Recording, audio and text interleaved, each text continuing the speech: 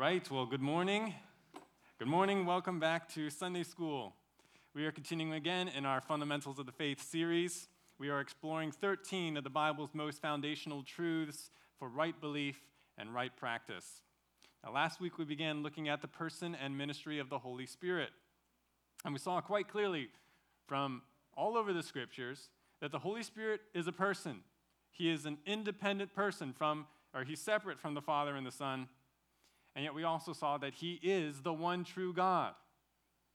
The fullness of deity dwells in the Spirit. These apparently contradictory truths, that he's a separate person from the Father and Son, and yet he is the one true God, it can only be explained, as we saw, via the mysterious doctrine of the Trinity. That there is only one God, and that God exists in three distinct persons: Father, Son, and Holy Spirit. Just a reminder of the application of that. The Holy Spirit deserves our full honor and worship. He is no less God than the Father or the Son, nor is he a mere force sent by the Father or Son. The Holy Spirit is a person, and he is pleased by our obedience, and he is grieved by our disobedience. So if we say that we love God, we must love and obey God's Holy Spirit.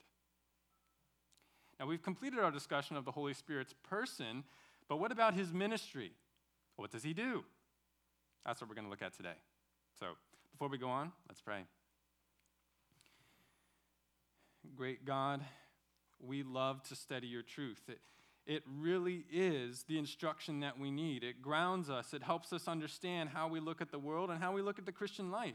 So, God, as we look more at the work of the Spirit today, I pray that it would clarify the things that we don't understand or that we wrongly believe, and bring us into right beliefs so that our practice then can conform to that. Help me to explain this well and accurately. And I pray, God, that we would be more reverent of the Spirit and more reliant on the Spirit, more walking in step with the Spirit as a result of what we talk about today. In Jesus' name, amen. Have you ever felt like your Christian life lacks something? It lacks oomph. It lacks pizzazz. It lacks energy. It lacks life. You've come to understand and believe in the incredible gospel of Jesus. You are a Christian, but your life seems to lack the power and excitement that should go along with those impressive gospel realities. If God is my God, and if I am in Christ, and if I now have God's Spirit, why does life seem so ordinary? And worse, why do I struggle so much with sin? Why am I prone to fear and anxiety? Why do I easily slip into lust and anger? Why do I frequently feel hopeless, joyless? Why don't I see the glory of God in some obvious, regular, and spectacular way in my life? In such a state, you may look curiously or even longingly at some of our charismatic brethren who claim to hear from and talk to God audibly on a regular basis. They testify of regular miracles from God. They act boldly in accordance to what they claim is the discernible promptings of the Holy Spirit. Holy Spirit, let me to do this, let me to do this, let me to talk to that person. They may even assert that the reason that Christians like you are so lacking in spiritual strength and life is because you never received the second baptism or the second blessing of the Holy Spirit. Oh, poor Christian, you need to pray. You need to pray for the baptism of the Holy Spirit. Not only then will you see victory over sin and hopelessness in your life, but you will also speak in tongues. You will hear from God. You will see God's miracles spectacularly. Maybe you've heard this.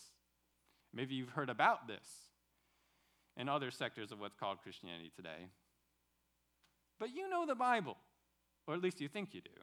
And you don't believe that the charismatic, Pentecostal, that type of position on the Spirit's ministry is accurate. Yet, why do some of their spiritual lives seem so vibrant compared to your own? Does an accurate understanding of the Spirit's work, according to the Bible, really yield a dull, struggling, joyless life of following Christ? Or is there indeed something that you as a Christian might be lacking from the Spirit that you need to seek, you need to pray for, before you can really unlock the blessings and victory of the Christian life? Well, such questions are why we need to go over the fundamentals of our faith. Even what is the work of the ministry of the Holy Spirit?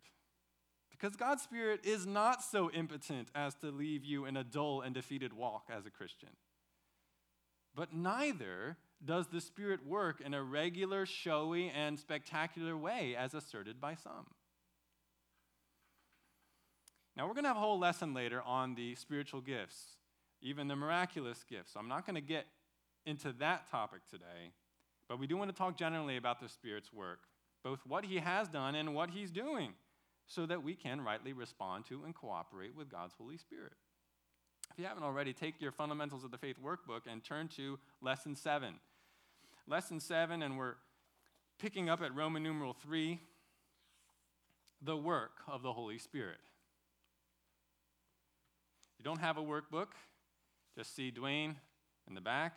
One of the greeters, they can hook you up, just a $5 requested donation. Remember, we use the workbooks a lot in class, so you want to make sure you have it and you bring it. Also, do the homework in advance. Now, in the mysterious wisdom of God, in the profound order of the Trinity, the Holy Spirit does a lot. The Holy Spirit is constantly at work.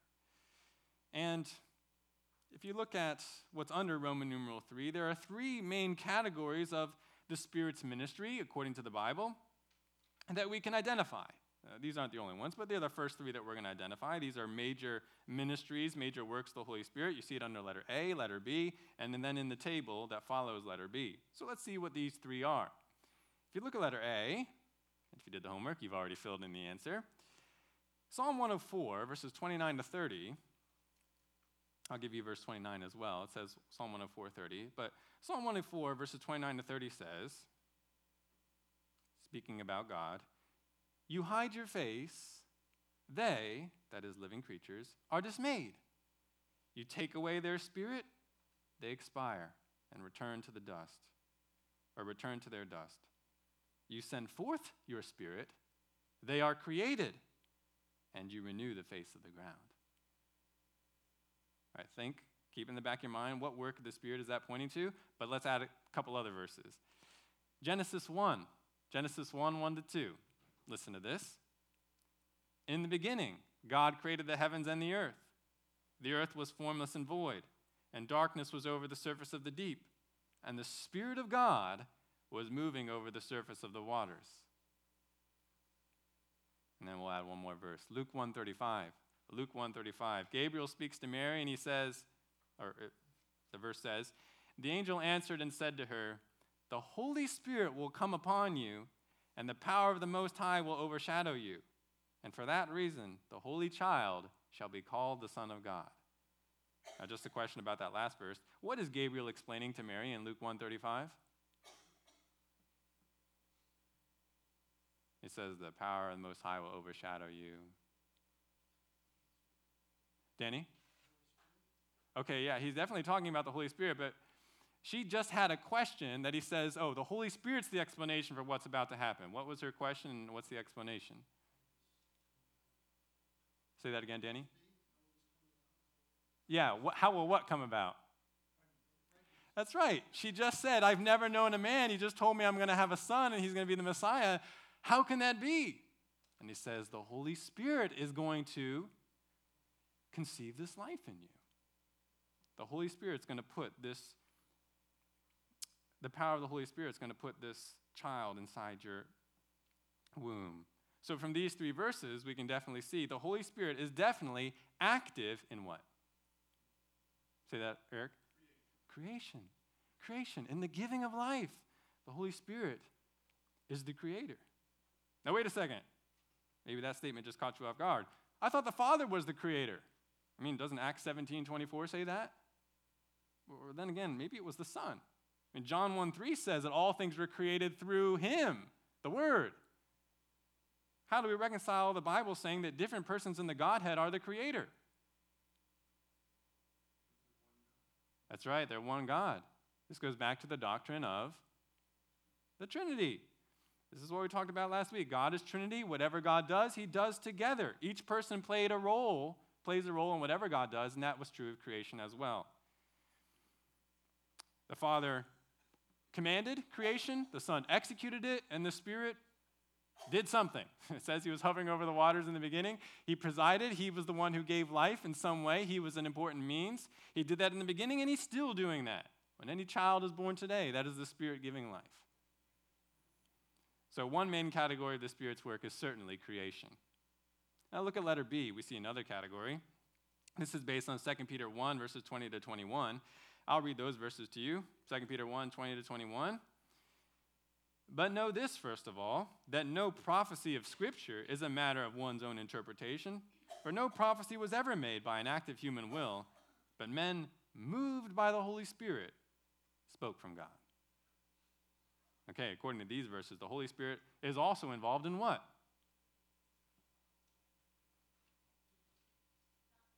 Prophecy. He is the spirit of prophecy. He's where prophecy comes from, but we can also say something else. What else is he involved in? That's right. The inspiration of the Scripture, the creation of the Scripture, that comes from the Spirit. And this is another main work. And then I won't go more into this one, though, because we've already talked about it in our first couple lessons where we were talking about the Bible. We talked about how the Spirit was involved in that, how this is coming from the Spirit. And this is even why we call the Bible God-breathed and the sword of the Spirit. The Spirit is the one who wrote the Bible through the human authors. And if anybody prophesied, as recorded in the Bible or not in ancient times, that was from the Spirit. Now look at the table underneath B. So we've seen two main categories of the Spirit's work. There's a third one here. We're given the answer straight away, and that is the Holy Spirit bears witness of Christ. The Holy Spirit bears witness of Christ. And we've got 3 verses to illustrate this, and let me get 3 readers for these verses. We got John 15:26, John 16:13, and John 16:14. So who can do the first one? Get these assigned right away. Mark, would you be able to do that? Who can read John 16:13? Danny, can you do that? And then John 16:14? Yeah, Eric, you can do that. So we'll go in that order. I know 14 appears first there, but let's start with John 15:26. Go ahead, Mark, when you're ready. Sure, yes. When the advocate comes, whom I will send to you from the Father, the Spirit of truth who proceeds from the Father, he will bear witness about me. Oh, you can read verse 27 also. And you will bear witness also because you have been with me from the beginning. Very good. So notice what Jesus says. This is Jesus speaking in John 15. What he says the Spirit's role will be. It will be to testify about Jesus, bear witness of Jesus. Fundamentally, the Spirit attests that Jesus is the Christ. Jesus is who he says he is. Let's go John 16:13. Danny, I think you've got that one.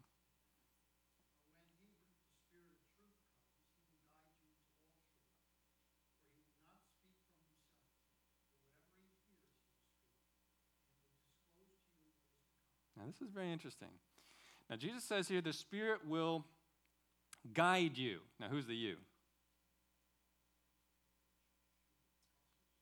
Yeah, disciples, the original disciples. And there's an extension of that in some ways, to the whole church. But particularly the original disciples, he says the Spirit's going to guide you. It's going to guide you into all truth, even what is to come.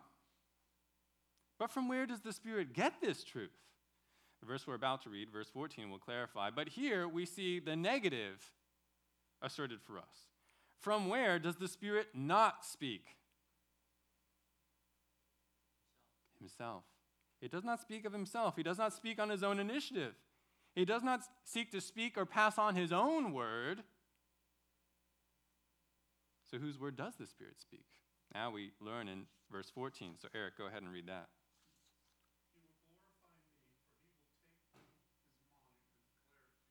That's right. Whose word does the Spirit speak? The words of Jesus, the truth of the Son.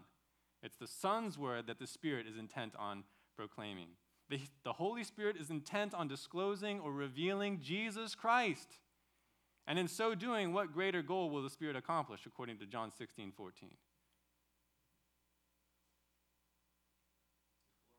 He will glorify the Son.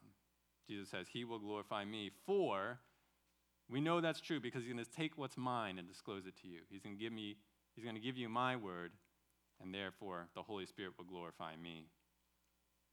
I suspect one reason that we may be tempted to downplay or to forget about the Holy Spirit is that according to the Bible, the Holy Spirit is not worried about drawing attention to or glorifying himself. The Holy Spirit is determined to show us and to glorify the Son.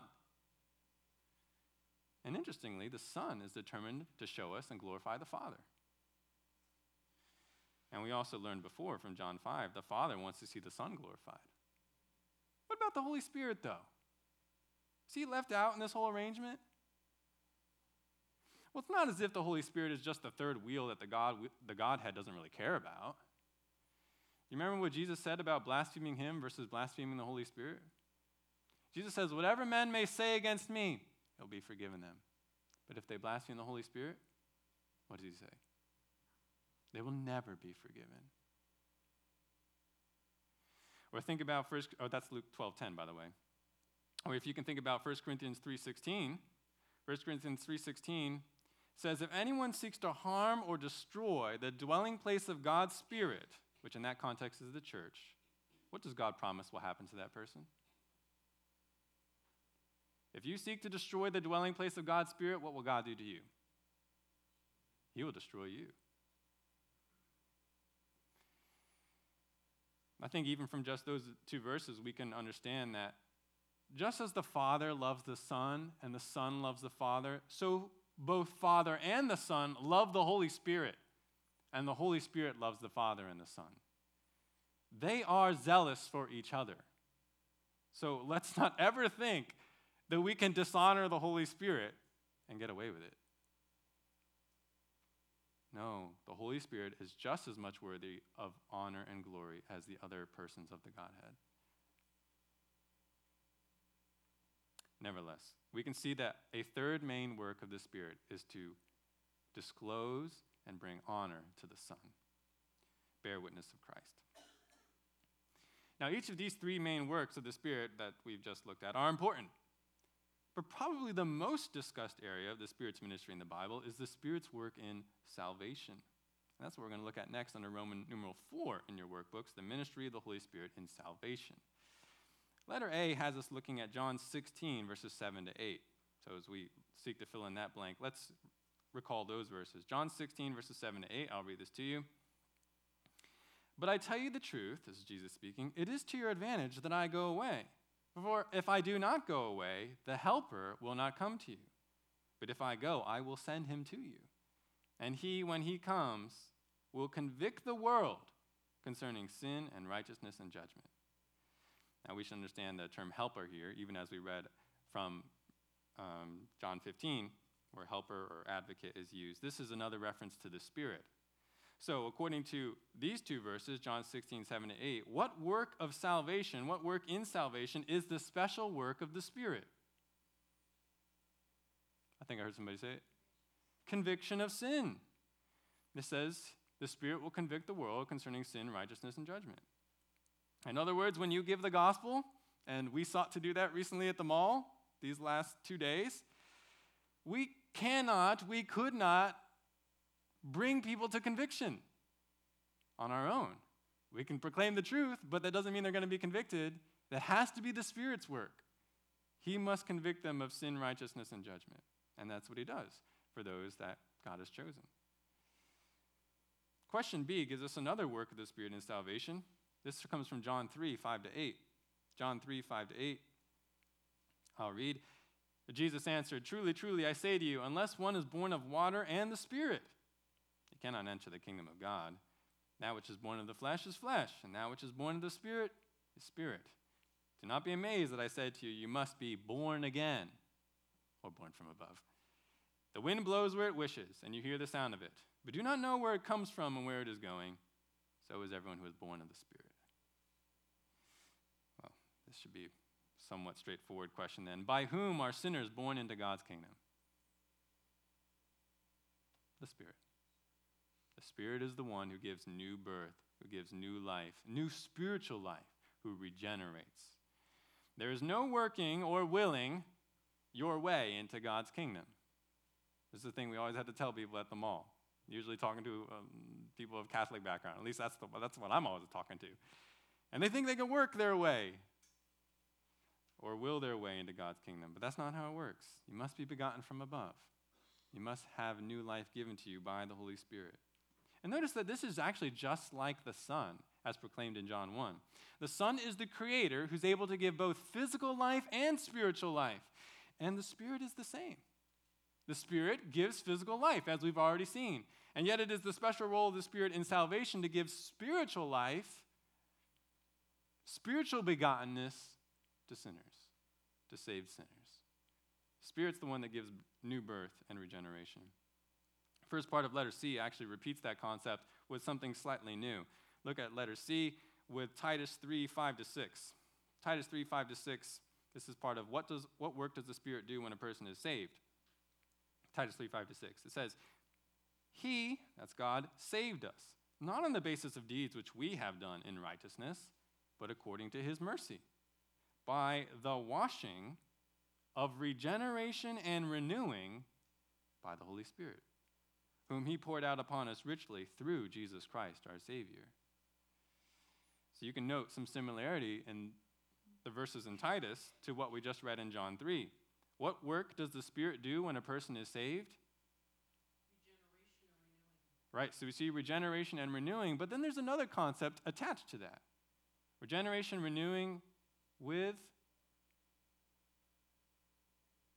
calls it washing there. What's washing? Is he literally putting us in water? Cleansing of our sin, of our guilt. Yeah, it's cleansing. Remember what we heard in John 3?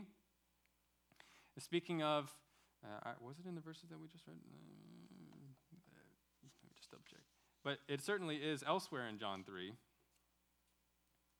Oh, yes, John 3:5. Unless one is born of water and the Spirit. And then there's a big question of, what does he mean, born of water? Is that baptism? No, it's not baptism. What is he talking about? He's talking about cleansing. That concept was already proclaimed in the Old Testament. Your heart must be cleansed as well as given life. And that's what the Spirit does. The Spirit not only regenerates you, but it provides fundamental cleansing. When you're saved, your heart is cleansed. It's made new. That's what the Spirit does.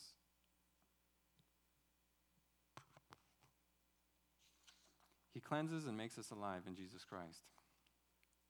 Now let's look at the other verse under C, 1 Corinthians 12:13. What else does the Spirit do when a person is saved? And actually, I'll give you verse 12 for context here. You know what? This is one I want you to turn to. Take your Bibles and go to 1 Corinthians 12, verses 12 to 13.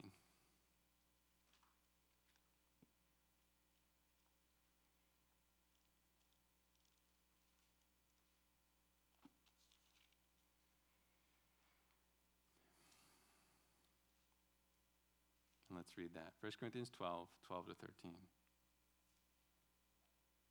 For even as the body is one, and yet has many members, and all the members of the body, though they are many, are one body, so also is Christ. For by one Spirit we were all baptized into one body, whether Jews or Greeks, whether slaves or free, and we were all made to drink of one Spirit. Now, 1 Corinthians 12 is a chapter talking about the diversity of spiritual gifts that exist in the church. But notice how verse 12 of chapter 12, in this verse, Paul stresses the fundamental unity, the essential oneness of the church. How the church should appreciate unity within diversity. The church is one body in Christ. But why? Why is the church one body in Christ? Paul explains the reason in verse 13. Notice verse 13 starts with the word for. So he's explaining. For by one Spirit we were all baptized into one body. What body does Paul mean in verse 13?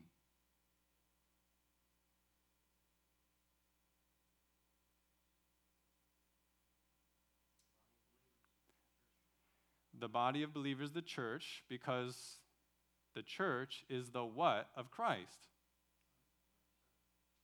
He's the body. The church is the body of Christ. So we could say it this way, or actually I'll ask you this question. What work does the Spirit do when a person is saved?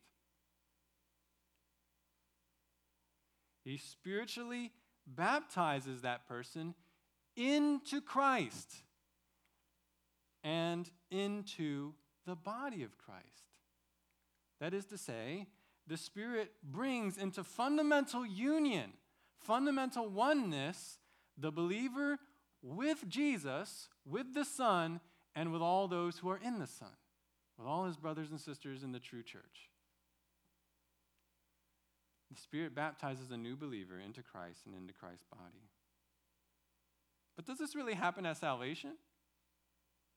Notice verse 13 again.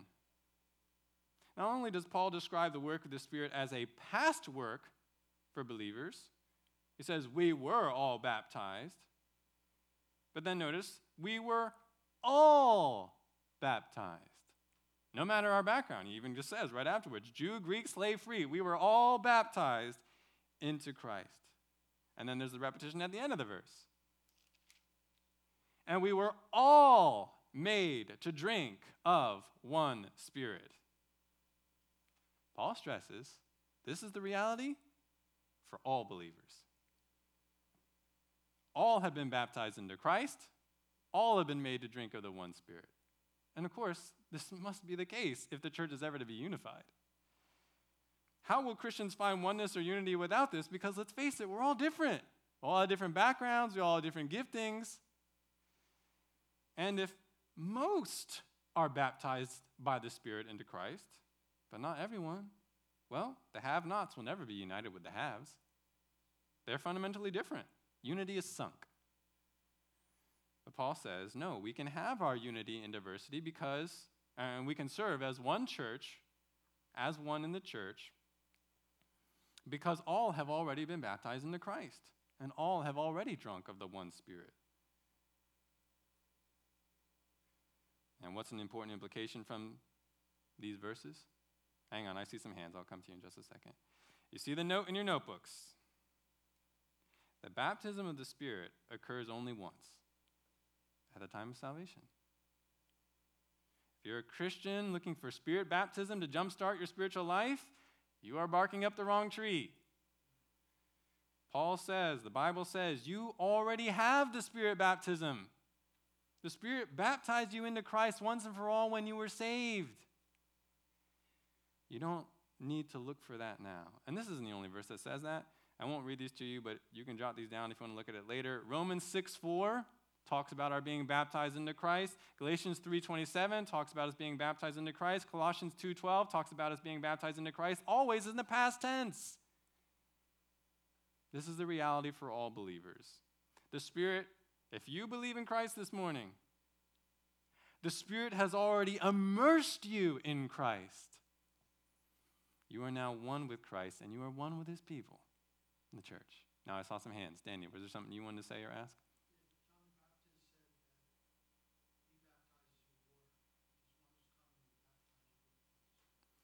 Yes. We're going to say more about that in just a second. But we have these verses in the epistles talking about how the Spirit baptizes us into Christ. But interestingly, a number of the Gospels say that Christ baptizes us with the Spirit. Dwayne, what were you going to say? Okay, yes. We're going to talk about that in just a second. But get this right here. The Spirit baptizes us into Christ. Now, there's one more work of the Spirit that we'll identify right now as what the Spirit accomplishes in salvation, and that's in question D. And this time, this has to do with Ephesians 1:13 to 14, and I'd like you to turn over to there as well. Ephesians 1:13 to 14.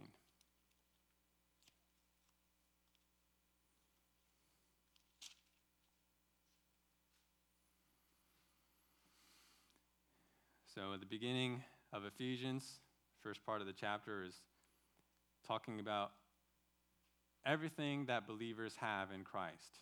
even Gentile believers, because the Ephesians, they were primarily a Gentile church. And then this is what we hear in verses 13 to 14. In him, you also, after listening to the message of truth, the gospel of your salvation, having also believed, you were sealed in him with the Holy Spirit of promise, who was given as a pledge of our inheritance, with a view to the redemption of God's own possession, to the praise of his glory. All right, according to the context of these two verses, who is the him that starts the beginning of verse 13? In Christ, that's right. A lot of the times you see in him or in whom, it's Jesus. It's the Son. How do all the salvation blessings come to us? It's through the Son. It's in him. By Christ, by union with Christ, verses 13 to 14 here in Ephesians tell us that God does something for us. And what is it that God does? He guarantees our salvation. How?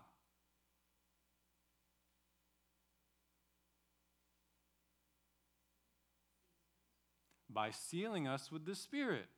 By sealing us with the Holy Spirit, or we could state it this way, the Holy Spirit seals us. If we're talking about the ministry of the Holy Spirit and salvation, the Holy Spirit seals us. And by the way, Paul says the same thing in 2 Corinthians. 2 Corinthians 1, 21 to 22. I'll just read this one to you. 2 Corinthians 1, 21 to 22. Now he who establishes us with you in Christ, there it is again, and anointed us is God, who also sealed us and gave us the Spirit in our hearts as a pledge. There you got it again. Sealed pledge. Sealed, guaranteed. Now what is a seal? Well, you see a little handy explainer in your workbooks right after question D, but I'll say a little bit more. In ancient times, a seal could be something that you put on an object to prevent someone from opening that object. That's kind of like we have today, right? You can buy a thing of strawberry jam and it's sealed because you want to make sure that it's not contaminated.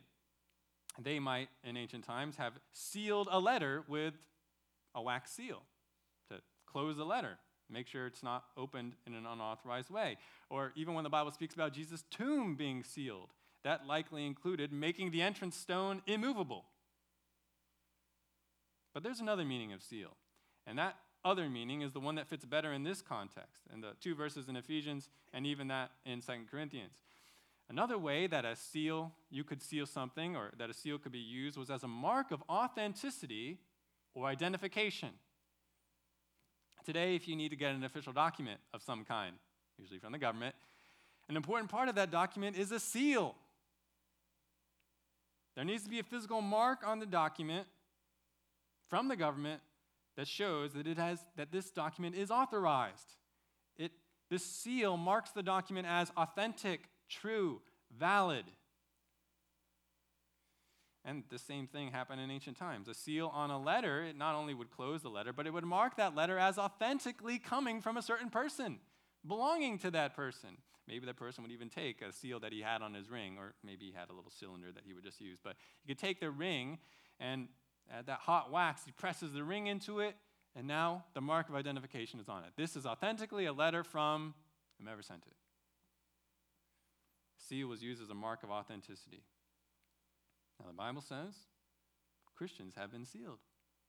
Christians have been marked as authentic and belonging to God. How? By the Holy Spirit. I might say, okay, that's a nice metaphor, but what does that mean?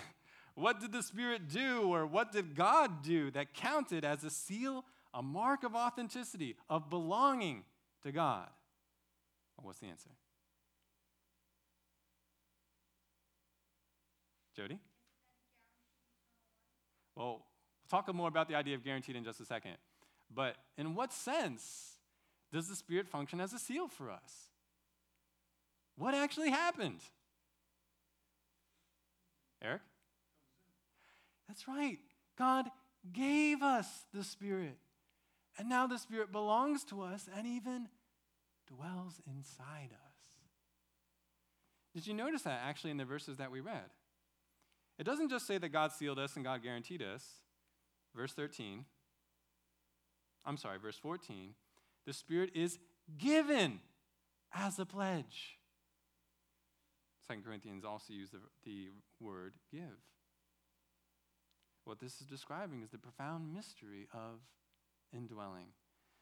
The Holy Spirit comes inside a believer and permanently indwells that believer as a gift from God, as a mark of authenticity, of belonging to God. This is why the Bible can speak of the church as the temple of the Holy Spirit, 1 Corinthians 3. And even individual believers in their bodies, their physical bodies, as being temples of the Holy Spirit, temples of God, 1 Corinthians 6. God set his seal on what belonged to him by giving them the Holy Spirit. The Spirit seals us. Which means the Spirit functions as something else, which is something else we read in both Ephesians 1:13-14 and 2 Corinthians 1:21-22. That is, the Spirit is a pledge, or some translations say a guarantee. Now, when you hear pledge, don't think mere promise. It does say promise in Ephesians, but not mere promise. You know, when we think of pledge, probably the first context that I can think of is the Pledge of Allegiance, right? I pledge allegiance to the flag of the United States of America.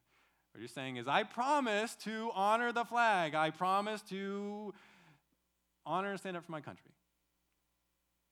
But how many people say that and they don't really mean it? They don't really care. They do things that dishonor their country or dishonor the flag.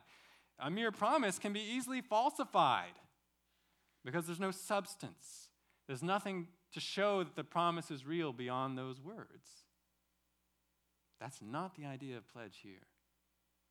Actually, what's translated pledge in a more literal sense has the meaning of deposit, down payment, first installment of a fuller payment to come. This is a financial term. It's like someone is saying, with this term, translated pledge, I promise to give you the rest, and you know that I'm sincere because here's the first payment up front.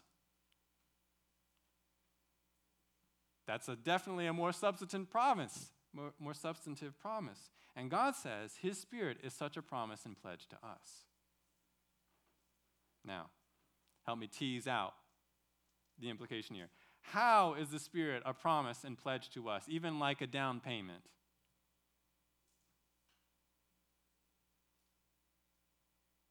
Jody, you were actually saying something like this before. Exactly. It's the promise of the eternal inheritance coming to us in full. Because have we received salvation in full? In one sense, yes. In one sense, no. We have the eternal life of God. We have Christ. So in one sense, we have everything. And yet in another sense, it's not fully realized. We haven't been brought into God's kingdom. We aren't ruling and reigning with him. We don't have resurrection bodies. We're not dwelling with the Lord forever. And you might say, well, how do I know I'm going to get that? God says it's guaranteed. My Spirit is the guarantee. He's the down payment. You see, God is not a God of takebacks. God is not a God who says to us, you're saved, you're saved, you're saved, and at the last minute, I'm just kidding, you're condemned. No, everyone saved in Jesus Christ is sealed by the Spirit, who is the personal pledge that the rest of Christ's salvation inheritance is ours and will be ours. It's guaranteed. To quote the statement in your workbook, the last part under D, the presence of the Holy Spirit in our lives is God's promise of our inheritance in the future. What a wonderful assurance. I think I saw a hand. Jody.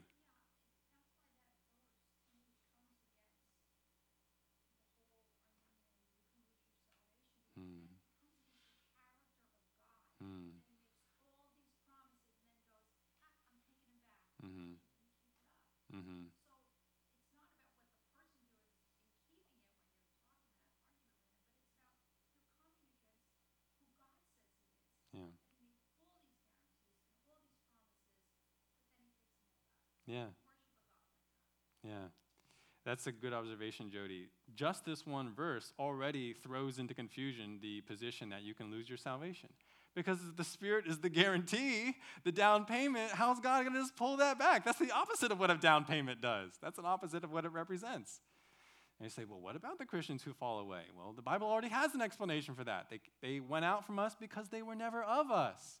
It's not that, oh, they were saved and then they lost their salvation. God's Spirit contradicts that idea. When God gives salvation, when Christ becomes the Savior of a person, that person can never be separated from Christ. And that doesn't mean we become complacent and we just live sinfully, but it does mean we can rest securely. Jesus is not going to lose us. The Father's not going to lose us. The Spirit is not going to lose us. The Spirit actually, as the song says that we sometimes sing, the Spirit guarantees our hope until redemption's done. Notice again, though, just to add another thought, when these wonderful actions of the Spirit occur. Verse 13 of Ephesians, once again, in him, last part of the verse, you were sealed. Past tense. Actually, 2 Corinthians 1:22 is also given in the past tense. So this is a reality that's already happened for Christians, and we can even be more specific.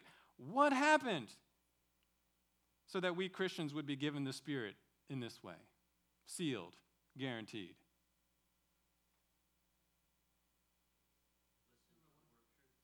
We listened, not just listened,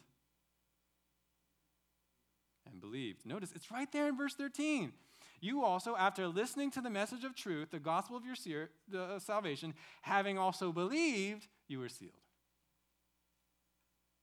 In other words, you were sealed with the Spirit when you believed and were saved. That's when it happened. This wasn't something that just happened sometime after you were saved. This happened when you were saved. It's right here in the text. So how many true Christians then, how many true Christians have the indwelling and sealing Spirit? 100%, all of them. There is no Christian who does not have the Spirit. There is no Christian who is not sealed with the Spirit. No Christian needs to pray to receive the Spirit because he already has it.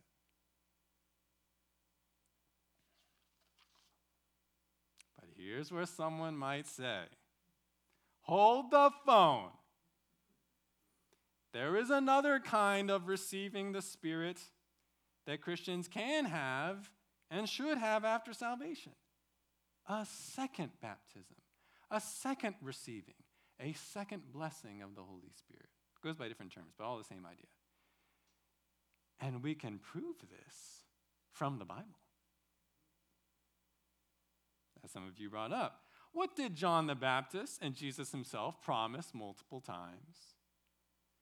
John baptized with water, or John baptized in water. Jesus baptizes with or baptizes in the Holy Spirit. Jesus immerses his disciples, at least some of them, in God's Spirit. We see this in Matthew 3:11, John 1:31 to 33, and most significantly in Acts 1, verses 4 and 5. Acts 1, 4 and 5, let me read that to you. It says, gathering them together, he, that's Jesus, commanded them not to leave Jerusalem, so he's talking about his disciples, but to wait for what the Father had promised, which he said, you heard of from me. For John baptized with water, but you will be baptized with the Holy Spirit not many days from now. Well, what happened not many days later? Even just 10 days later, according to Acts chapter 2. Well, let's read. Acts 2, 1 to 4. Yeah, why don't you go over there? Acts 2, 1 to 4.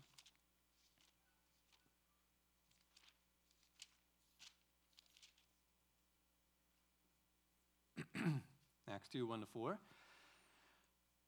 When the day of Pentecost had come, they were all together in one place, and suddenly there came from heaven a noise like a violent rushing wind, and it filled the whole house where they were sitting.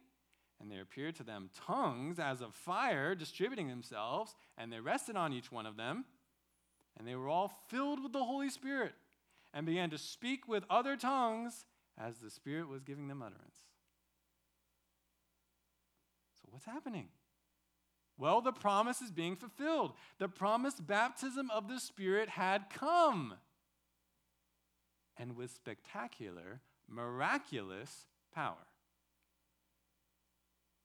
They're speaking in tongues. They've got tongues of fire hovering over them. They're filled with the Spirit.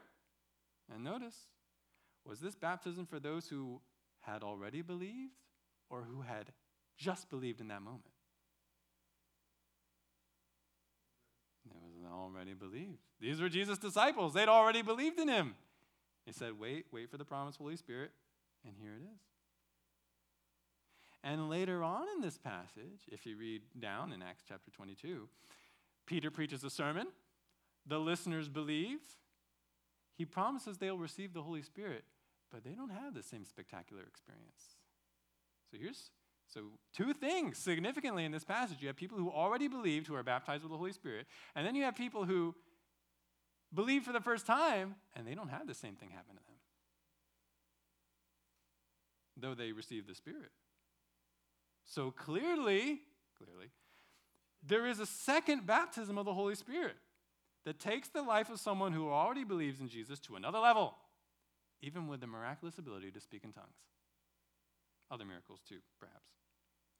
And besides, doesn't the New Testament command Christians, those who already believe, to be filled with the Holy Spirit? Ephesians 5:18. It says right here that they were filled with the Holy Spirit, and that's why they were able to do these things. This is what the filling of the Spirit looks like. That's how the believers spoke in tongues. So this is what we should seek. And this is what we see, right? Charismatics would say, this is what we see happening in the church. Spirit-baptized believers are speaking in tongues. So yes, there's an initial baptism filling of the Holy Spirit when a person believes, but then there's also this second baptism, this second blessing, which believers should seek for themselves.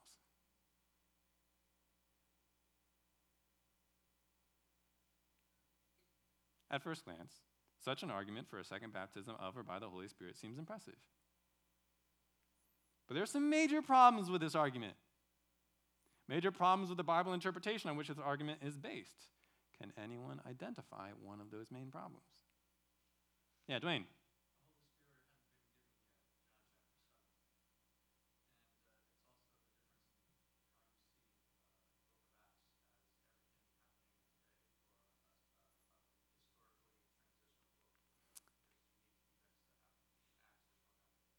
Okay, very good. So Dwayne is pointing us to certain things that are important, but just to bring his point more generally, Acts is a book of narrative describing a unique historical period. So conclusions you draw from what is normal in the Christian life, just from the book of Acts, may not be accurate. If you're interpreting something from narrative, it has to be in connection with didactic books, things that are more explicitly teaching, because they'll show you how to interpret the narratives. Because it's possible that something unique is happening in the narrative that is not to be repeated. So that's one issue. Is there another problem? Yeah, Steve.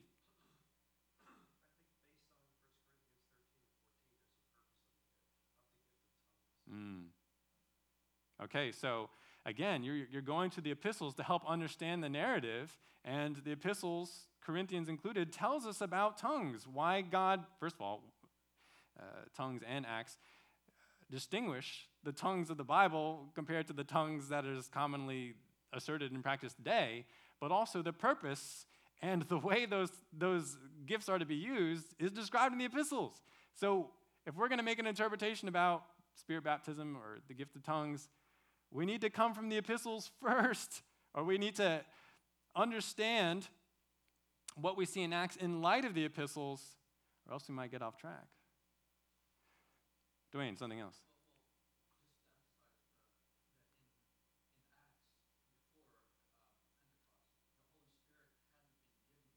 Right.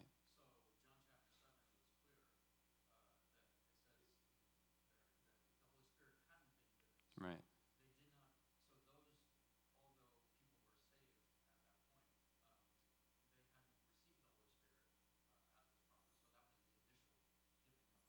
Right. So actually, we're going to say more about that in just a second. But one thing that is very significant to point out is that the Holy Spirit had not been given to anybody who believed in Jesus before Acts chapter 2. So there's definitely something unique about this. I'd say there's at least 3 problems with this argument. It is an argument that's influenced by present-day experiences and the desire to justify them. The tongues supposedly practiced today are coloring people's interpretation of the Bible.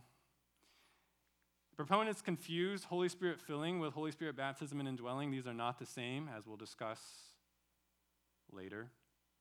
But the biggest problem is that this argument is based primarily on a section of narrative rather than a didactic text. And the fundamental principle of good hermeneutics or Bible interpretation is that you must rely on the sections of the Bible that explicitly teach what you should do to inform you as to whether and in what way you should imitate what people do in the narratives. Because sometimes good people in narratives do bad things that should not be imitated. Or sometimes people in narratives take actions that were good for them, but that would not be good for us because those people in the narratives were facing unique circumstances. Now, I could present to you a long, detailed argument as to why the book of Acts does not, in fact, teach or support the idea of the baptism of the Holy Spirit, but we don't have that kind of time this morning. If you want to find an argument like that, there are books that do present it. One of them is John MacArthur's and Dick Mayhew's Biblical Doctrine. In the section on the Holy Spirit, it talks all about Spirit baptism in the book of Acts. But let me give you the bullet point version. Bullet point version of response. Why Acts doesn't support a second baptism or blessing of the Holy Spirit. Number 1. This has already been pointed out by Dwayne. The believers of the book of Acts occupied a unique transition period of church history, one in which God's true believers went from not having the indwelling Spirit to having it. This was a unique change brought about by Jesus' new covenant work. He talks about this in John 14-16. I'm going to send the helper. I'm going to do these things. I'm going to go away, but I'm going to send the helper. This was a change only inaugurated a short time after Jesus ascended to heaven. It wasn't like he died on the cross and boom, here's the Spirit. Or he rose from the dead and boom, here's the Spirit. He says, you're going to have to wait. I'm going to leave, and the Spirit's going to come to you sometime after.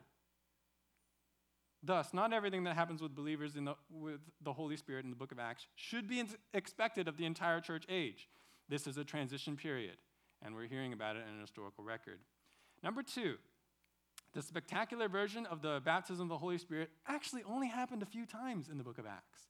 And in each instance where we have the spectacular baptism of the Holy Spirit recorded, there is an obvious purpose in that spectacular display. There is a signaling of different people's inclusion in the new covenant. In Acts chapter 2, the Spirit very obviously came upon Jesus' Jewish disciples, signaling that Jews are included in the new covenant. That makes sense because that's exactly what the Old Testament promised. But in Acts chapter 8, the Spirit visibly came upon believing Samaritans, signaling Samaritan inclusion in the new covenant. They didn't have to become Jews first. They were already included when they believed in Jesus, and the Spirit came upon them in a very obvious and visible way. In Acts chapter 10, the Spirit visibly came upon believing Gentiles, much to the shock of the Jewish believers. They hadn't been baptized, they hadn't been circumcised, they hadn't had any of those things, and yet the Holy Spirit came upon them, and those people in that particular first instance, they spoke in tongues. This was a signaling of Gentile inclusion in the new covenant. And then in Acts 19, the Spirit visibly came upon disciples of John the Baptist, which is a curious last group to be featured, but for whatever reason, God did that. Perhaps that signals Old Testament saints' inclusion in the new covenant. But these are the only times we see the visible version of Spirit baptism, and yet they had a purpose. It was not to demonstrate what should be the regular experience of Christians in the church. This was not even a regular experience of believers in the book of Acts. And instead, it was to show once and for all that these groups, Jew, Samaritan, Gentile, maybe even Old Testament believers, they are equal inheritors of all that God gives in salvation through Christ. All have received the same Spirit in the same way, with the same power, via these 4 representative groups. And this is just like we heard earlier from Paul. We can be wholly unified in the church because even within our diversity, we are fundamentally one in the Spirit. And then finally, number 3, if we consider what the explicitly didactic or directly teaching portions of the New Testament have to say, so we're talking about the epistles, what they have to say about Spirit reception, that is receiving the Spirit, Spirit indwelling, Spirit baptism, we see that these writings always speak of Spirit reception as being a past event and a completed action, or of something that happens immediately upon salvation, upon repentance and faith. Never do the apostles command, suggest, or pray that Christians should seek a further reception of God's Spirit, because believers already have the Spirit in full. Brethren, if you believe in Jesus, as we've already seen, you already have the whole down payment of God. You've already been sealed, baptized, and dwelt by the Holy Spirit. You are not missing out on any portion of Him. Now, are you actually using and appreciating what you already have? That's a separate question. But make no mistake, the epistles clarify for us that Acts is not teaching that you need or should seek a second baptism or blessing from the Holy Spirit. If you have more questions about that, come talk to me afterwards. So in terms of what the Spirit does in salvation, just to summarize what we've seen today, we see that the Spirit convicts, the Spirit gives new birth, the Spirit cleanses, the Spirit baptizes, and the Spirit seals. The Spirit does this for all believers as part of their conversions. These are powerful acts not repeated in a person's life, but which nevertheless have profound, everlasting effects. When these things happen, their effects never end.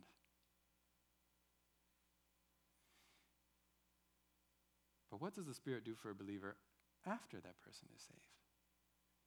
Is it just one and done? You're converted, okay, I'm going to go do something else now. Is that what the Spirit does? What does the Spirit do in believer sanctification? We've got a lot to say there, but we're going to have to save that topic for next time. And next time is going to be in a little bit. By God's providence, by God's grace, the next 2 Sundays, we have Kingdom workers visiting us, and they're going to be doing presentations during the Sunday school hour, so we will not be going through FOF during those weeks. But please come back for that. I'm sure you'll be encouraged, and you'll be encouraging to those workers. But in 3 weeks' time, we will come back and finish talking about the ministry of the Holy Spirit. We're pretty much out of time today, so I'm not going to try and take any questions as part of the lesson, but if you have them, come talk to me afterwards. Let me close us in prayer.